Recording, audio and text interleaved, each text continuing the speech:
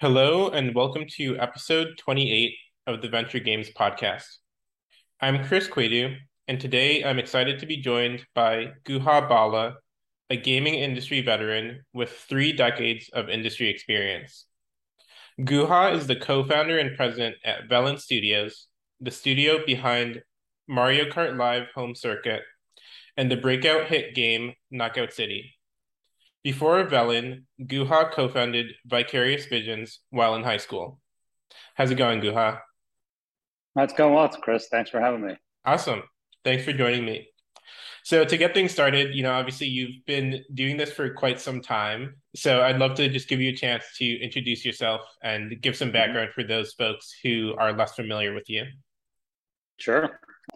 Chris, I started making games because, I moved to, we share a common high school We in do. Rochester, New York, Brighton High School. And, my brother and I, we moved there at the beginning of, I was going to just start ninth grade and my brother Karthik was going to start 10th grade there. And we didn't know anybody in town because we're totally new to it. And the summer before we started, we did a lot of creative projects together. We wrote comic books together. We made short films together, things like that. And we said, okay, well, look, our computer's pretty old. Let's upgrade Hmm. it. So we're looking for different parts. And we met a guy. He quit his job at Kodak, which Eastman Kodak is based in Rochester, or used to be based in Rochester. Hmm. He quit his job there, and it was really a big deal because Kodak was sort of a really amazing tech company at the time. And he started a company in his basement making sound cards for PCs. So we met him because we needed a sound card for our PC. He said, Hmm. "Well, what do you guys like to do?" And we listed off a bunch of random things. This guy making stuff in his basement all looked very cool. We're completely oblivious to what it meant. And he said, "Well, you like video games? Well, why don't you make one?" So, we don't know how to make one. We don't know how to program. We don't know how to. There were no courses for that kind of thing. There were no Right. college programs for gaming. It wasn't even recognized as a real job making video games. This was 1990, so it was a couple of years ago. Hmm. So he said, "We don't know how to do that. We're just kids." And he had it as a book. It was Turbo C from it was a Borland Turbo C with a CD in it and an Autodesk Animator package, which was then a cutting edge tool to do frame by frame keyframe animations. Hmm. He had a scanner in his office and said, "Well, if you need to scan anything, you can come by and do this here." And he thought it would just be like a cool project for a couple of kids to do. I said, "Okay, so how hard can this be?" And he said, "It's probably pretty easy to make video games, so let's just do that. That will be our next creative project." Once you peel back the onion, what it takes to make it, and every step that it involved, it's amazing. It's so fascinating. Every Hmm. part of the game development process, and we couldn't get enough of it. Even though whatever we did was totally wrong, and it took us forever to make the first game too. We didn't know anything about anything. Yeah. No project management skills, no real structured formal art training or programming. We just started learning programming at the time. We put a computer together that could actually finally run the software that we needed to run, the Hmm. animation tools. We borrowed a digital camera from it was actually a Kodak digital camera, ironically, the technology that put them out of business. Photographs around Rochester and made them into the background scenes for our first game. Realized that digitized photography wasn't the right way to do it. And then we used to work jobs at a local art gallery. You may know it, Memorial Art Gallery on University Avenue. Yep. And we'd check coats there. We would just do coat checking. So we'd make a couple Hmm. bucks every 2 or 3 coats. And we saved it up and then we started, I was our first art director, quote unquote. Hmm. And so I did all the drawings for our environments and objects and that kind of thing. And we would use the money that we would save checking coats to commission art with a local artist. And, Rochester really had and has a thriving art community as well. Hmm. And so we'd go to a mall nearby that was reconstructed into artist loft. And so started doing that. We would get some of the local actors at the Actors Guild in Rochester to Hmm. be characters in our game, in addition to whoever we could find. So, my neighbor had a role and, a whole bunch of things, So Hmm. people, we had a couple of our high school buddies join us as well to start helping make this game as well. So it became like an incredible obsession of ours Hmm. to do it because the making process was so fun. It was Yeah. so because every time you take a step, there's a rewarding. You created something, you made something, but it also sort of unfolds and says, "Well, it doesn't quite work the way you anticipated, and you have to do more." It was very different than let's say. studying for a test or something. You study the Right. material, take the test, you're kind of done with it, and you move on to the next thing. And it's sort of like a very clean cut. You do well, and then you move on. Hmm. There's no measurement of how well you do when you do something creative. Yeah. There's no like big audience waiting to receive it or whatever, but it was fun to do it. And so that's why we did it. Finally, actually, it was interesting how serendipity plays into all of this as well. It turns out that we met, we were trying to figure out, okay, how to finance this project as well, because there's only so much art co-checking could do, or Hmm. having a job at a lab cleaning glass would do. There's only so far that could take you. Yeah. And so we said, well, we probably need a publisher, but we don't know anybody. And it turned out that there was a UK publisher called 21st Century Entertainment, Hmm. and they were the first publishers for Dice. Dice in Gothenburg, the Hmm. EA Dice, started off by making pinball games. Mm. And so their first games were Pinball Dreams and Pinball Fantasies, and this UK company was a publisher for that. But they were like, well, we can't make a business on pinball alone. We need to do other types of games. And it turned out that there was the brother-in-law of the owner of 21st Century was a Kodak executive who started their North American publishing as a side gig. Hmm. And so he found us, or we found him. I actually don't know exactly how that Hmm. happened. I think it was through a mutual introduction, and they signed us as publishers. That was my senior year of high school, and then we brought the game out in 1996. It was called Synergist. Hmm. It took us 5 years, 5.5 years to make our first game, and it was actually. I look back on the work. I still have the piece art and all that stuff, and all the different things that we did, and it's sort of not bad for a student project, actually. Yeah. It's not great. Let me tell you, it's not an amazing piece of work, Yeah. but it's not bad Hmm. when you're trying to figure things out. And so that sort of translated into, I mean, it wasn't a big financial success. It was a huge achievement for us Hmm. personally, but it translated to like a continuous line of thinking for us, which is that if we just kept at it and kept on sort of like just really peeling back in the onion in it, it became a bit of a metaphor Hmm. throughout our careers, both for me and my brother, that this could be the thing that we worked on. Hmm. This could be the thing that we really created, because all the conventional jobs, all the things that were within the structure and the bounds of what a career should be, Hmm. they would always be there. They would always sort of be there. Right. But what you can create for yourself, well, you only have certain opportunities to Hmm. where you could take that swing. And if you could take it successively, like meaning one sets you up for the next, Hmm. you can have a really unique journey of your own. And it doesn't have to be one that has, and that's sort of a metaphor for, I think, for anybody listening. Hmm. It doesn't have to fit into one mold.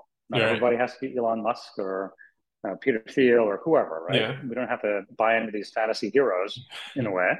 They had their own journeys. Right. But if you're willing to take that swing and keep building on it, it works out. So that's how we started. That's how we started. And there's so many details to the in-betweens.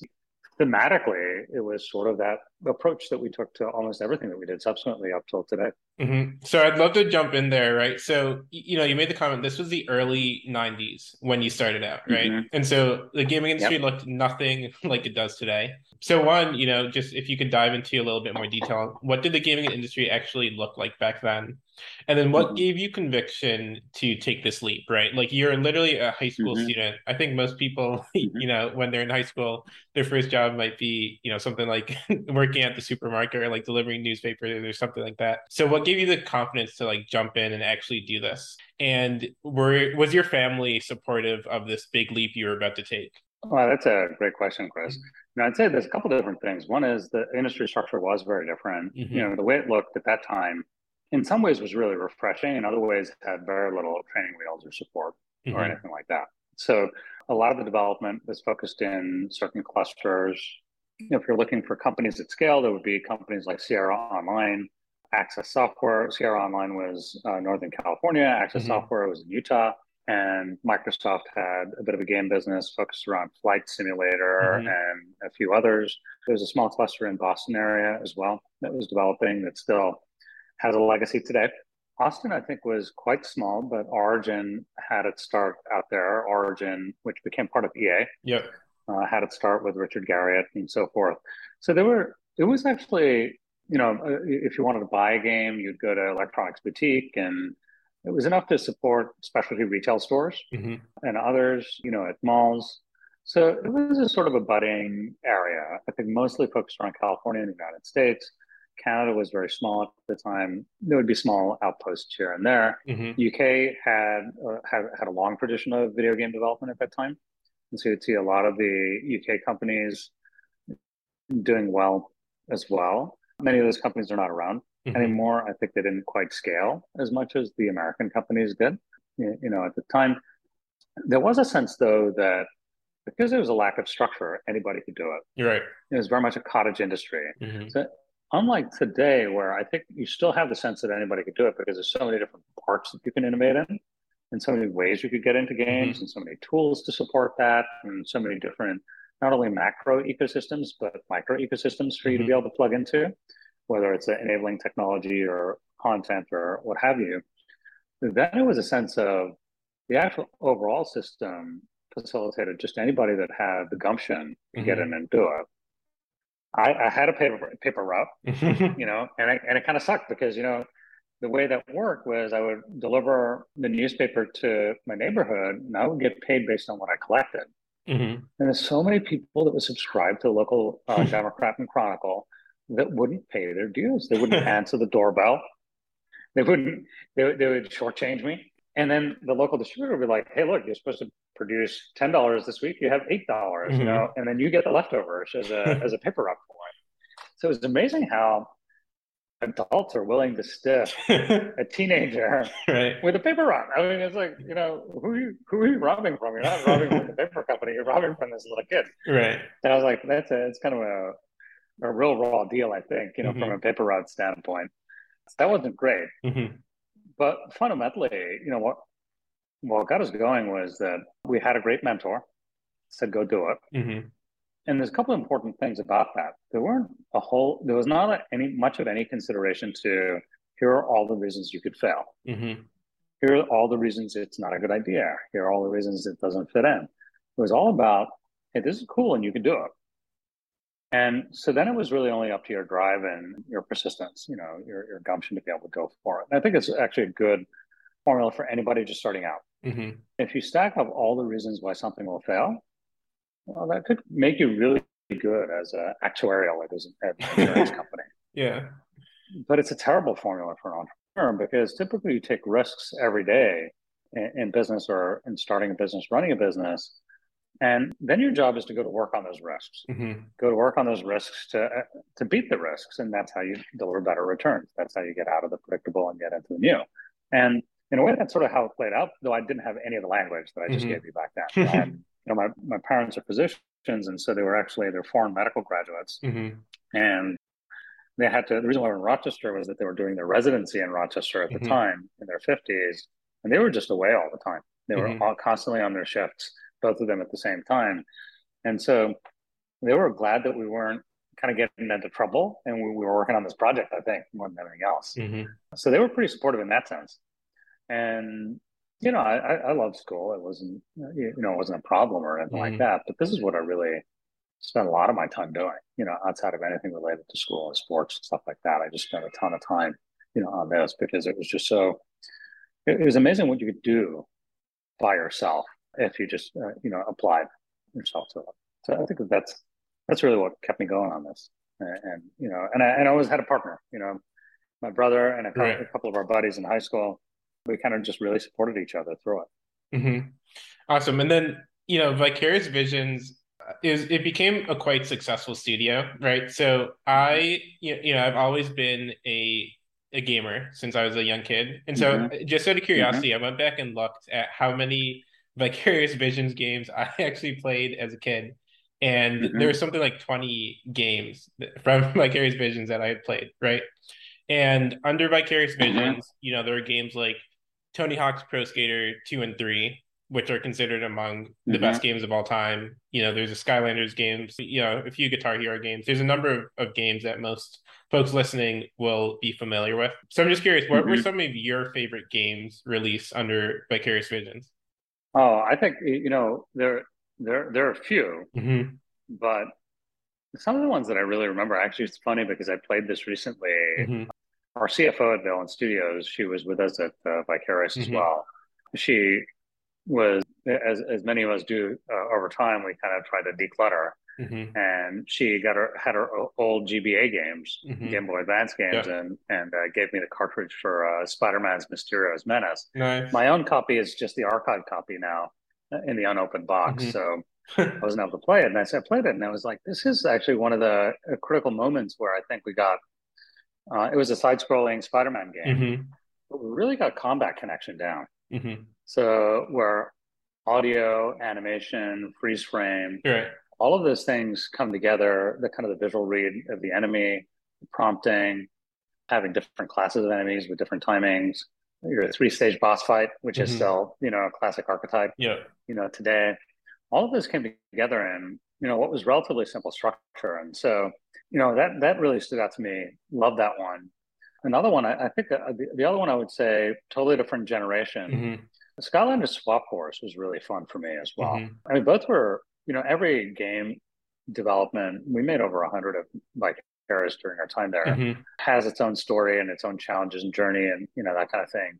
Swap Force was really interesting because it was our first fully hardware and software dependent product Mm-hmm. where we had to innovate on the play pattern on the tactile side, the play with the hands, in addition to, level up what it meant to be a Skylanders game, what it meant to be an action RPG for kids. Mm-hmm.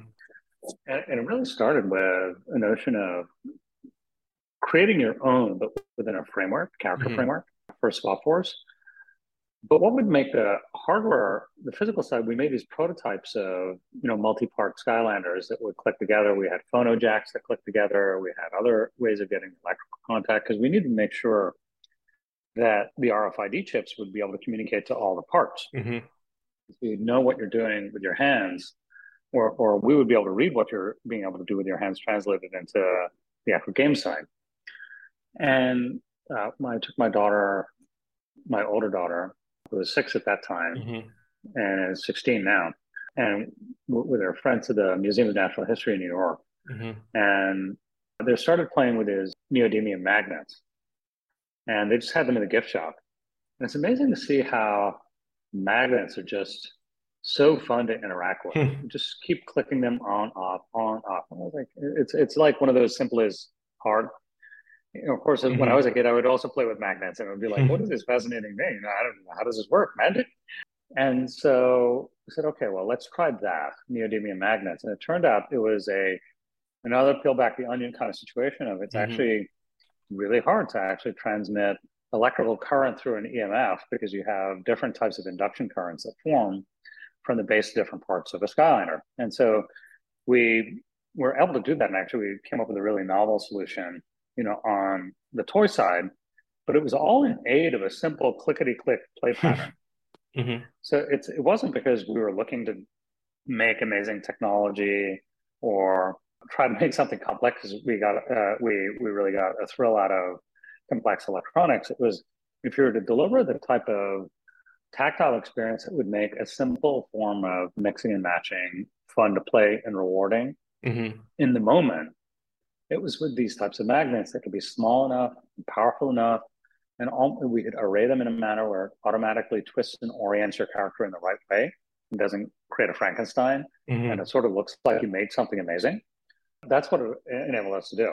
Now, on the software side, it was about saying, okay, well, how do we take this, mixing and matching play pattern and make it an effective reinforcing learning model for kids, where all of that terminology fades away and it's just a super fun experience where, the youngest of children, 3 or 4 years old, could really easily memorize 256 combinations of toys, Mm-hmm. but then put them together with abilities and situational puzzles and combat encounters and all of those sorts of things in this adventure. And the team was able to pull it off. Mm-hmm. It was quite the challenge production, but I think we made a pretty good game at the end of that. And so that was really, a lot of these games stick out to me, not only for the creative result at the end, but the journey that you're on, the journey you're on with the Mm-hmm. team. So these are also the reasons why I remember them. Yeah, so actually, just sort of following up on that, right? Like this Skylanders was so sort of innovative at the time, and I think it was shortly after that Nintendo introduced Amiibo, which was pretty similar. And then I think there were a couple other sort Hmm. of like Toys to Life games. But obviously this was like brand Hmm. new, right? And at Vicarious Hmm. Visions, you worked on a few Guitar Hero games. Obviously, that was a pretty innovative concept at the time. Tony Hawk's Pro Skater, that was like a brand new genre. And just throughout your career, a number of the games that you've worked on have been quite innovative. And so I'm just curious, is this something that sort of, is just intrinsic to you, this sort of drive to create these brand new game concepts? I would say that the we've had good enjoyment making all kinds of games, Hmm. but the best enjoyment comes from when you can actually take the type of creative risk Hmm. and get out of your comfort zone to make something different and simple and universal. Hmm. It's really hard to do. Most game cycles, most game franchises, they actually innovate through complexity, Hmm. not by and layering, not necessarily by simplicity. It's also the case that there's a lot of risk, like a lot of enterprise risk Hmm. in trying to really get out of your comfort zone because you actually don't know if customers will resonate with the experience as well. Now, and all the ones that you named, I mean, customers did resonate, right? And they Hmm. became big games, and we remember them today.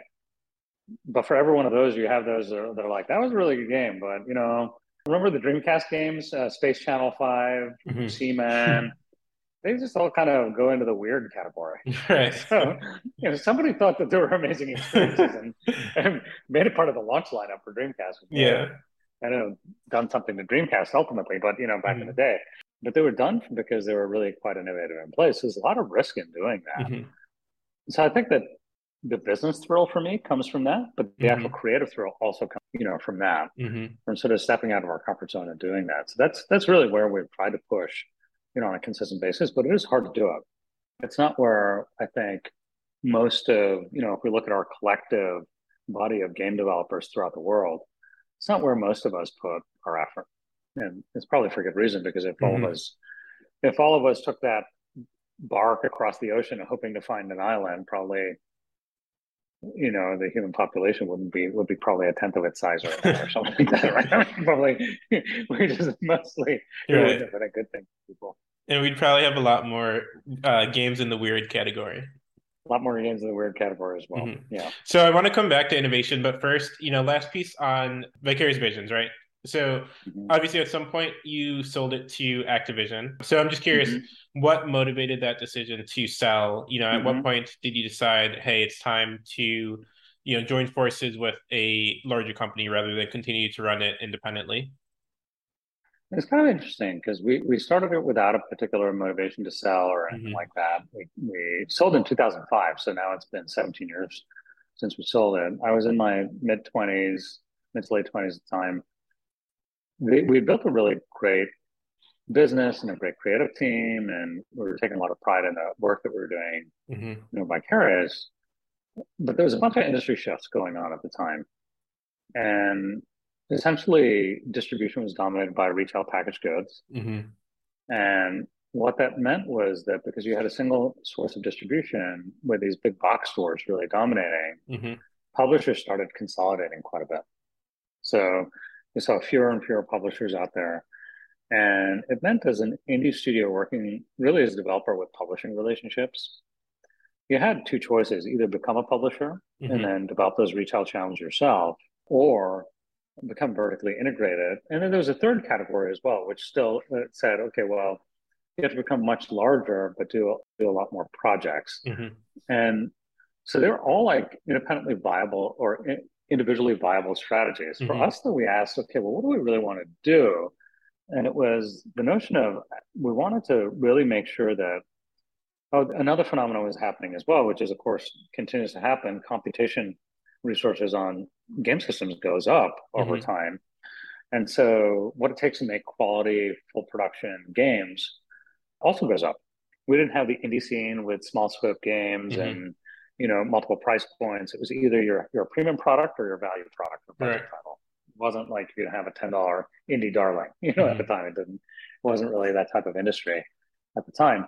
And so, given that, we said actually it sort of makes sense one of the viable strategies would be to be able to be part of a publisher and say, okay, we would have a customer of one against their strategy, but we'd be able to take on much bigger projects then. Mm-hmm. We wouldn't have to maintain an internal diversity of customers to be, a stable competitive entity. In other words, if you're an indie company with a single publisher, you don't have independence. Right. They dictate your terms, Mm-hmm. typically, which is still true today, whether or not, individuals would like to acknowledge it. That's sort of the case, right? Yeah. If you have one customer owns you Right. without owning you. And then we said, okay, well, look, I mean, we're not compelled to sell Activision. We'd been working with them for 5 years. Mm-hmm. At the time, our first product with them was a Spider-Man Game Boy Color game. And every project was actually really quite a good success with them. We had 5 million unit sellers with them. They really valued quality and gave us a space to deliver it. They had abandoned their internal studio model in the late 90s, or actually probably around 2000. They downsized it either in 1999 or 2000, Mm-hmm. and really went to a external model, and then started buying. I think Raven Studios was the first studio that they acquired. Mm-hmm.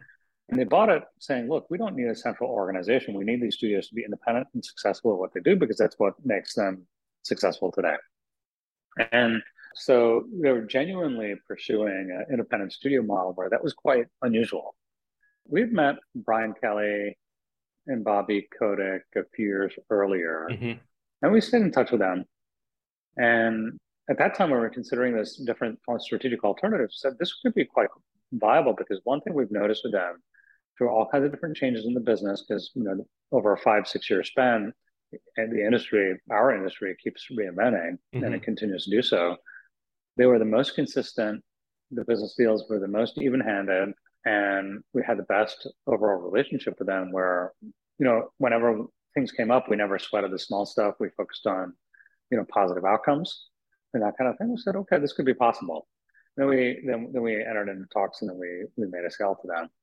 And then that was actually quite a constructive relationship, even though for me as an entrepreneur, it was a huge adjustment being inside a larger firm than running it with my brother. So it was a big adjustment for us. But we continued there for 11 years because it really worked, Mm-hmm. Until 2016, where we left to start Valen Studios. So that was sort of the reasoning that we kind of sold to Activision, and then we continued to be there as senior leaders in their structure there as well. And then, so moving on to Valen Studios, right? So, what actually motivated the decision to sort of move on from Activision and start your own studio again? Well, I think some of the motivation for us to start again, is based on some of the stuff that we've already talked about, which is where we got most of our fulfillment was when we really stepped out of our comfort zone and went into an area that had both technical as well as market uncertainty. Like basically something new, creative, fundamental, that has a potential for creating a category, but we don't know if there's a market there yet. Right. And as Activision's business evolved, they went from a broad portfolio of bets to a narrow one. It was increasingly franchise driven. As a result of that, the independent studio model also faded away, where it was more of a central studio organization with multiple locations. The studios did have personalities, but they were much more consolidated in their business practices and that kind of thing. So it essentially became a really great, Vicarious continues to be, actually no longer called Vicarious, it's called Blizzard Albany. Continues to be a strong studio, but it wasn't a fit for us anymore. It wasn't a fit for me or my brother. And so we had to kind of ask ourselves, hey, I think we're probably out of sync with what's right for both the studio as well as for the company, for Activision. And so let's, I was turning 40 at the time, and we said, okay, well, let's start something new. Let's get out, and if we think of ourselves as entrepreneurs, we need to be entrepreneurs. Let's get out and take our own risks, put our skin in the game, take our financial risks, take our creative risks, and see what we can do. So we set out to do that with Valen Studios. And you definitely took risks, and you continued to stick with sort of this innovation, right? And so, first starting with Mario Kart Live Home Circuit, right? This is a game that is pretty much unlike any other game that is out there. And so Nintendo, I think for folks who might be listening who don't know, they're pretty notoriously particular about who they work with, right, externally. So, what was the process like of actually working with them? And, what gave you the conviction that this game that was so significantly different from everything that was out there would work out, right? And also, if Hmm. you want to just like describe, sort of what this game is. Hmm. So Mario Kart Live Home Circuit is a mixed reality racing game. What does that Hmm. really mean? It's actually an RC car with a camera system and a computing platform Hmm. on the RC car that allows you to play through a Nintendo Switch or first person RC experience. And so you're looking through the vantage point of the actual RC car, which is Hmm. the physical form is like a Mario Kart with Mario in the cockpit. And there's also a Luigi Kart with a Luigi in the cockpit as well. Hmm. And we're able to do through the Wi-Fi connection, the Wi-Fi direct connection, we're able to do low latency video, and we do computer vision, self-driving, and a whole bunch of other technical layers to be able to give you the Mario Kart racing experience in your living room Hmm. or anywhere in your play space. And so you put these kind of gate markers around, which are basically visual anchors that give stability to the mixed reality, rendering. And you first create your own track, any kind of creative track that you can make. And then we set you against either up to four people you could play, four humans that you could do in multiplayer Hmm. in that kind of local social environment, or against AI. And it turns out we were solving some very fundamental problems with mixed reality, as well as driving Hmm. and computer vision at the same time. The folks in the Mercedes R&D group called us up, after the game release and said, "Hey, guys, you want to chat? Because we've been working on this for 10 years and there's some problems here that we're really curious about how you solve." So that's what the game is. But, back to Nintendo, I would say the secret is there is no secret. What they really value as a company is creativity and craftsmanship. And you Hmm. can see that in everything that they do. And they really appreciate when other companies really take that to heart. Hmm. So the PowerPoint with the deck on why this is fun or a logical explanation as to why these systems should work, none of that really matters. In Hmm. fact, all of that is relevant in how you solve the problem. But what really matters is can you go that extra 110% to create a crafted experience that's truly unique? Back over the years, we've worked with Nintendo. We've been on virtually every launch since 2000 of their hardware systems. And there used to be a quote in the Nintendo office in Redmond, and it's a very simple statement: make something unique. Hmm. And so it's a company that prides itself on that. It's also the case that they have a studio organization that is really very excellent at making games for the platform. They have a lot of third parties that make games for them as well, or games on their platform, for Hmm. them as well, that are, all the big companies, and they have some truly excellent indies working on them as well. But it's that value of creativity and craftsmanship, the values of being singularly focused on that as the leader to commercial success, as opposed to, hey, that's kind of nice, but if we can have a commercial success anyway, we'll do it. And so I think it was the values compatibility, but then it was also the proof in the play that brought us close together. Hmm. And then after Mario Kart Live, you made this game, Not Good City. And obviously, I've talked to you a lot about, my personal passion for this game. And, Mm-hmm. on my podcast, I don't just like, say this about every game or anything like that of my guests, but Not Good City like Mm-hmm. truly was, one of my favorite games. I was literally playing it like with some of the best players in the world, like some of the top streamers. I just Awesome. absolutely loved it. It's such a refreshing, like new concept, right? And again, this Mm-hmm. ties back to sort of your, kind of career long commitment to innovation. This was a sort of, had gameplay that was completely different from anything else that was out there. So I'd just love to hear a bit more about the story of Knockout City. Mm-hmm. So Knockout City, actually, the journey started a little earlier than Mario Kart Live. And both of them followed a similar pattern, of course, of very, very different games, Hmm.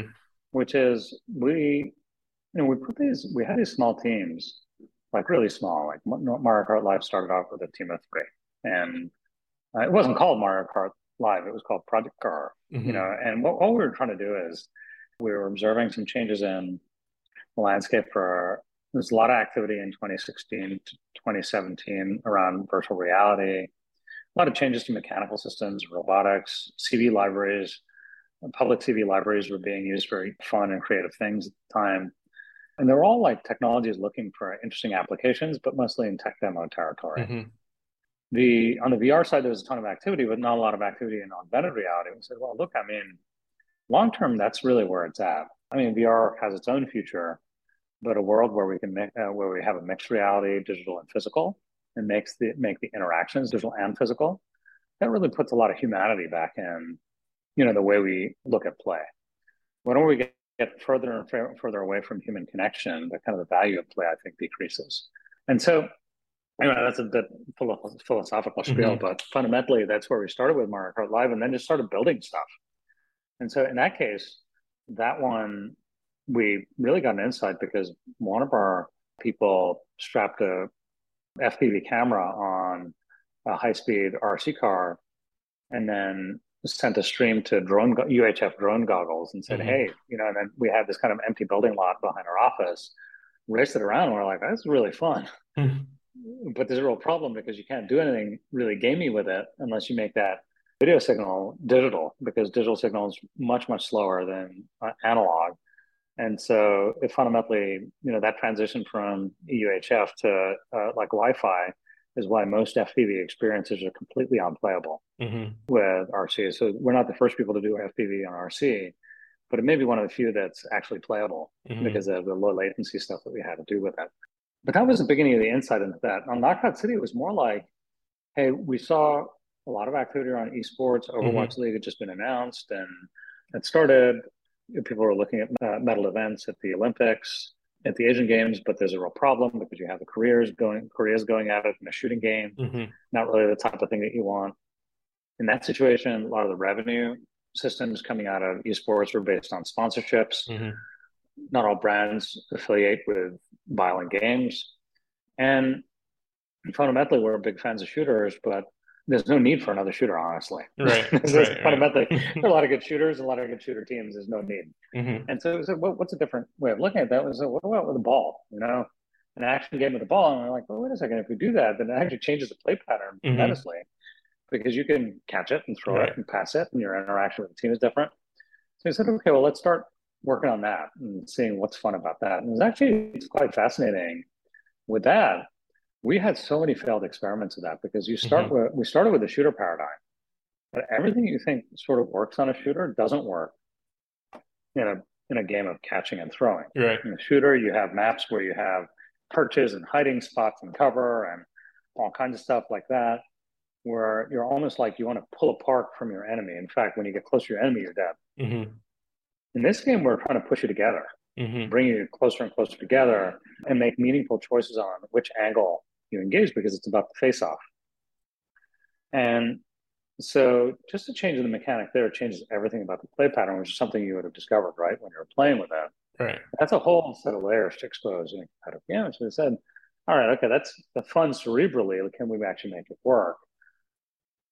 And probably the prototyping process for Mario Kart Live before we knew we had something really fun was about 6 months long. Mm-hmm. And that's when we were able to show it to anybody outside of Elm Studios. It was about 18 months for Knockout City. So 2017 through mid 2018, like the E3 of 2018 for Knockout City. By the time it was kind of a litmus test. And I think some of our friends at Nintendo put us onto this. There was so much we learned from them, Mm-hmm. by the way, as craftsmen. Even after making games for decades, you realize that looking through somebody else's eyes on how they make great creative work was like a mind-bending, mind-opening experience. It Mm-hmm. was really fascinating. Instead, just focus on what makes it really special.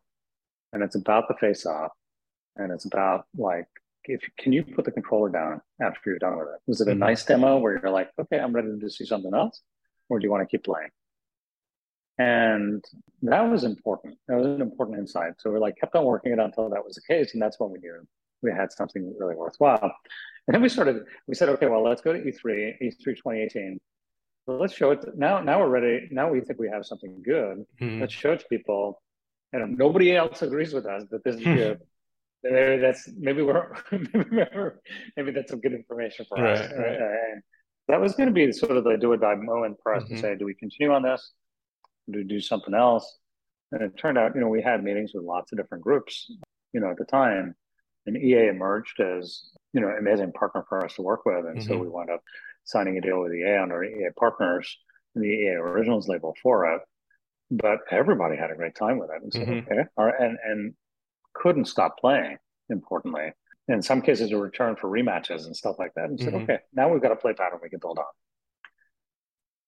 And then, you made the comment that, we might not need another shooter game out there, right? And I know, Mm-hmm. it's somewhat sarcastic, right? But the reality is, the shooter market is quite developed, and we're definitely going to see more shooters out there, right? Just because it's a very Mm-hmm. proven concept, right?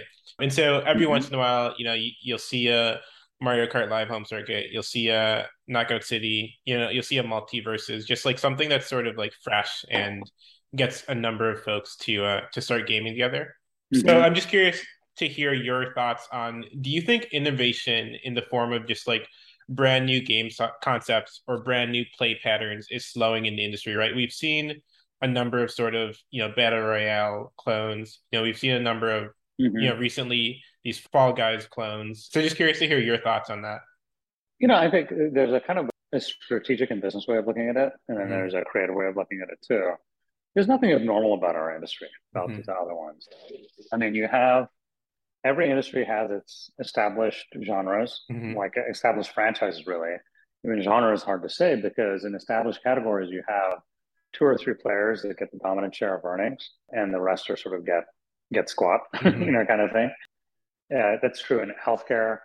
It's true in our industry. It's kind of true in toothpaste, honestly. Hmm. So you can have giant franchises. Then you have niche products that are serving. They have a focus strategy to serve specific type of specific local audiences or local groups of audiences. So like subgenres or specialty niches and that kind of thing. They'll never be quite as large as the big franchises. Hmm. In beer, that would be microbreweries. In Hmm. our industry, that would be like Escape from Tarkov or something like Hmm. that, right? Hmm. But they're small market size, but really good, stable audience and profitable products, Hmm. type of thing. And so you have an ecosystem like that. And so from a commercial bet standpoint, you'd say, well, what do I actually need? And I think every independent business needs some kind of stable franchise to pay the bills day in, day out, Hmm. while other ones are exploratory. Now you have companies that really err on the side of let me just go with core franchises because in the short term, that's how you can maximize enterprise value. You have the lowest failure rates there and the best earnings expansion, there as well. Hmm. So if you're setting up to sell your company, you kind of go towards all the franchise motivation. You have your staples that you built, just muck those staples and make them as big as possible. Hmm. But for long-term sustainability, either you have to have an acquisition program to bring up the rising stars, or you have to invent them yourselves. And sometimes Hmm. the organic invention can be tough. Right. So I think every business needs to have that, which is why we see more and more shooters, right? Because people are like, Hmm. oh, what am I going to make in my franchise? Maybe I need a shooter. Maybe I need a boy battle royale. Right. But that place is obviously carnage, right? I mean, Hmm. one thing we were told in 2018, even though we see more battle royales today, probably maybe mobile is still the last frontier on viable battle royale Yeah. marketplaces. But in 2018, it's like, I'm so glad you showed us Knockout City and not another battle royale. Right. There's some of these things that launch that have like 10 players showing up for a 100 Hmm. player match. It's like, Yeah. it's just not enough. Right. People go to where the big experiences are, where the Hmm. established franchises are. So then there's a creative lens that at least in our decision making that we put on, which is, well, if there's a lot of risk in any enterprise anyway, why not take the ones that matter to you the most? Which is for me and my brother, it's doing something meaningful from a creative standpoint. Hmm. So starting an independent business, like, all right, we need to create a franchise, but doing a knockoff is not really a great strategy, or establishing a crowded market is not a great strategy. Why don't we set it up where we can take creative risks sequentially, and then in areas that look like they're big enough that if we build a position in there, it's very ownable. That kind Hmm. of type of consumer persona is a very ownable persona. And we can use those to build our franchises. And then that would be the fuel to be able to do more experimentation. That's really our DNA. And so that's a strategy that we pursued. Those are the meaningful risks to us. We found that there are a lot of like minded creative people that wanted to do the same thing, which means then you could build a robust team around it, a robust studio around it that can be quite scalable over time. Right.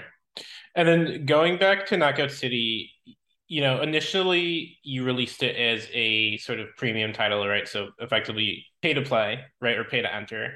But in recent years, we've seen sort of an increasing shift to free to play. And, recently you guys actually made Knockout City free to play. So just curious to hear like sort of what the thinking was on that, I guess, initial release and then the transition. It's a great question. We signed, I think, when we created the prototypes for Knockout City, the playable prototype for Knockout City in 2018, it became quickly apparent to us that to make that kind of game, we probably couldn't do it on our own. Mm-hmm. We had to really get a publishing partner to be able to help finance this and get it out to market. We also were a pretty small team at the time. We were about 30 people. And we thought that, hey, we needed to, one, get a publishing partner to be able to build out the game that we needed to. We also didn't have the publishing capabilities Mm-hmm. to be able to do it as well. And so we talked to a variety of partners. Some were partners that would do a free to play launch. Others, like EA and EA partners, were more interested in pursuing premium business models or mid-price premium business models, Right. which for the competitive category of like MP only shooters Mm-hmm. or MP sort of action games was pretty well established at the time. Mm-hmm. Rocket League was mid-price premium, Overwatch was mid-price premium. There's a bunch of them. Mm-hmm. Fall Guys was mid-price premium. But by the time we released in 2021, that had shifted. Pretty much everybody had gone free to play. So we had a Right. shift in the competitive space. And so, from a business structure standpoint, EA was still positioned to say, okay, well, we should make this a mid-price premium title. Mm-hmm. That's what they're set up to do. Operating a free-to-play live services game with the economic pattern of a free-to-play game is just so different. The Mm-hmm. investment thesis is very different, as well. It could be attractive, but it requires a very different viewpoint in terms of how much to invest post-launch before you start seeing real returns Mm-hmm. and those sorts of things that couldn't work in their portfolio. It was a really constructive dialogue with them, though. So we launched a premium. It had a really good success around launch, but fundamentally, it was not sustainable as a premium title. You're right. And I think a lot of that was because it's an MP game that's very, very team based. So if Mm-hmm. you have any inhibition from your friends to come over and play Mm-hmm. it, because eventually they'd have to pay $20 or Mm-hmm. whatever the conversion price was going to be, Mm-hmm. then you're not going to form your teams. You're You're going to right. continue to play what you already play. And so taking that barrier away, even though we had free trials and stuff like that, from an optical standpoint for free to play was going to be crucial Mm-hmm. for the game itself to shine. So we came to that realization and then switched it over and we worked it out with EA to do so. So, and by then, we were in a spot to be able to do self-publishing. We had the Mm-hmm. capital capability to do it, those sorts of things as well. So that's sort of how that came about. But really, I would have to say, overall, I was very impressed with EA and how we were able to navigate that Mm-hmm. because it was a sort of deal that they have never done, which is it was kind of an interesting curiosity, but there was no system that existed at EA to actually take a deal that's signed as a publishing deal Mm-hmm. with them and then making it no longer a publishing deal and having the studio take it over. It didn't exist, especially for this type of product. And so we we constructed all the systems to do it, and they were super supportive of that and a very structured approach to getting that done. It was Mm-hmm. cool. And then my last Knockout City question is just as a fan, right? So again, I Mm-hmm. actually really, really love Knockout City. So what's next for Mm-hmm. Knockout City? What does the future look like? Mm-hmm. So, future for Knockout City. I mean, Knockout City is a team-based action game Mm-hmm. where the emphasis is really on team member to team member interdependency.